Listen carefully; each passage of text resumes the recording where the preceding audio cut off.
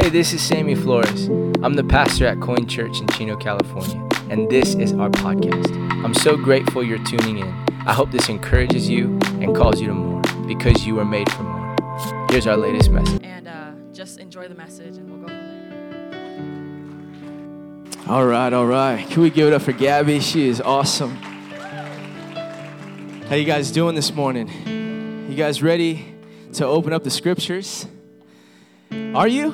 Oh, come on. Are you ready to open up the scriptures and learn about Jesus, the King of Kings and the Lord of Lords? The one that gives me guidance when it seems like there's nowhere to go here on earth. I'm not sure which way to go. I don't know what to do, to be honest, sometimes. But when I lean on God, when I open up the scriptures, when I look at who He is, He speaks and He gives guidance and He gives wisdom. So we're going to press into that moment. If you want to turn with me to the book of Proverbs, chapter 1. We're starting a new collection of talks here at Coin Church. I don't know if you've noticed, but we've kind of been going through like responsibility and what it looks like to know who God is and how to live in this world, right? And I just feel like we're on that train and we're just going to keep going. And honestly, I feel like this is what God has for our season and for our church and for our community. So I'll just give you a preview. I'm not really good with calendar, but this is the calendar, okay? This week and next week's 4th of July, but we're going to go through the book of Proverbs together. And then in a couple of weeks, we're going to have people from our community share a 7-minute message on their favorite chapter of the book of Proverbs. That's going to be exciting. After that, yeah, we can give it up for that.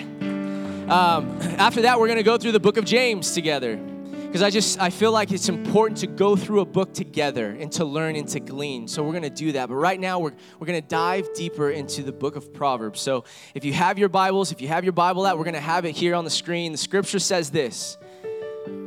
Chapter 1, verses 1 through 7, it says, this is the purpose and the theme. It says, the Proverbs of Solomon, son of David, king of Israel. So this is Solomon speaking to us. And if you didn't know this, the scripture says that Solomon is the wisest man to ever live. And that's a whole other story, but just know that part, okay?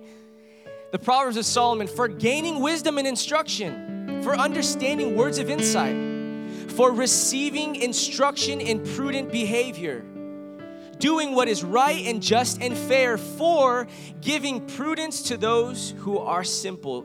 Simple meaning, honestly, to those that are wayward and that actually pursue evil. That's the translation of that word.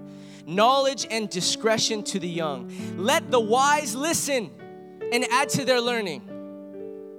And let the discerning get guidance, for understanding proverbs and parables, the sayings and riddles of the wise. And then this is verse 7 if you're taking notes. This is what I want to talk about today. The fear of the Lord. Can you say that with me? The fear of the Lord. The fear of the Lord is the beginning of knowledge, but fools despise wisdom and instruction. The title of this talk today is Your Way, Not Mine. Your way, not mine. Thank you, Jonathan. We love you. The keys sound awesome, right? Your way, not mine. Your way, not mine. You know, in the day and age that we're living in, there's so many different ways to go, isn't there? I mean, I promise we're not going to get political, but think that way in your own mind. What way do we go? What do we do? How do we think? How do we process?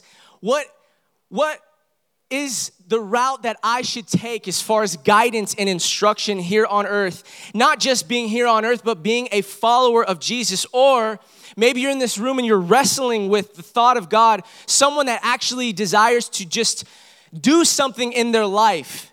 And maybe you're working through that relationship with you and God. You're here at church, though, so that means something. That means you are curious about Jesus, about discipleship, about apprenticeship to Jesus. And so we look through the lens, a spiritual lens, a worldview of what should I do and how should I do it and why should I do that?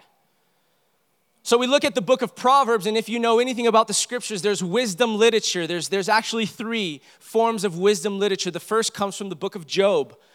So you can look there and look at that literature. And then you look at the book of Proverbs. And then you look at the book of Ecclesiastes. If you want to gain any insight or wisdom, in narrative form in the scriptures, in the power. The scripture says that the Bible is sharper than any two-edged sword, right? It really will go straight to your soul. And so I want to know what God has to say about guidance, about how to live this life and how to do it well for my family and for others around me and how to make a difference. But I want it to be God's way, not mine. I want it to be God's way, not mine. And when you look at the antithesis to wisdom, we'll discover that it is contrary to instruction, contrary to guidance.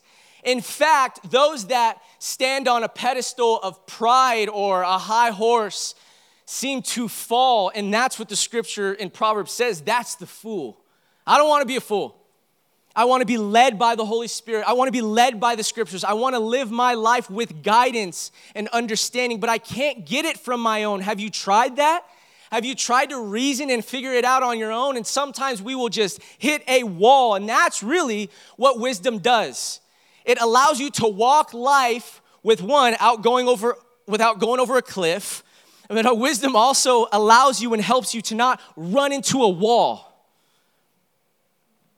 Your way, not mine. So there's this story when I was a freshman in college, and my brother and I drove all the way to Springfield, Missouri, and I shared that story, right? I was crying, my dad hugged me, right? So then the second part of that is we got to Springfield, Missouri, and it was a foreign land, right? I was like, man, I feel like Moses. Like, what is this?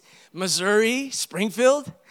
And it was just a different culture and different people, and people dressed differently, and I was like, that's the Cali boy right there, right? I had sandals and pants on, and no one did that out there. It was like, you're weird.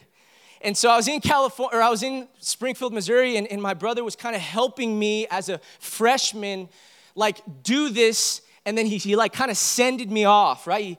Okay, I'm leaving now, and like, good luck with school, being on your own, and living in the dorms, and not having, like, mom and dad telling you what to do, right? And so I remember I walked with him to the class or the right meetings that we need to go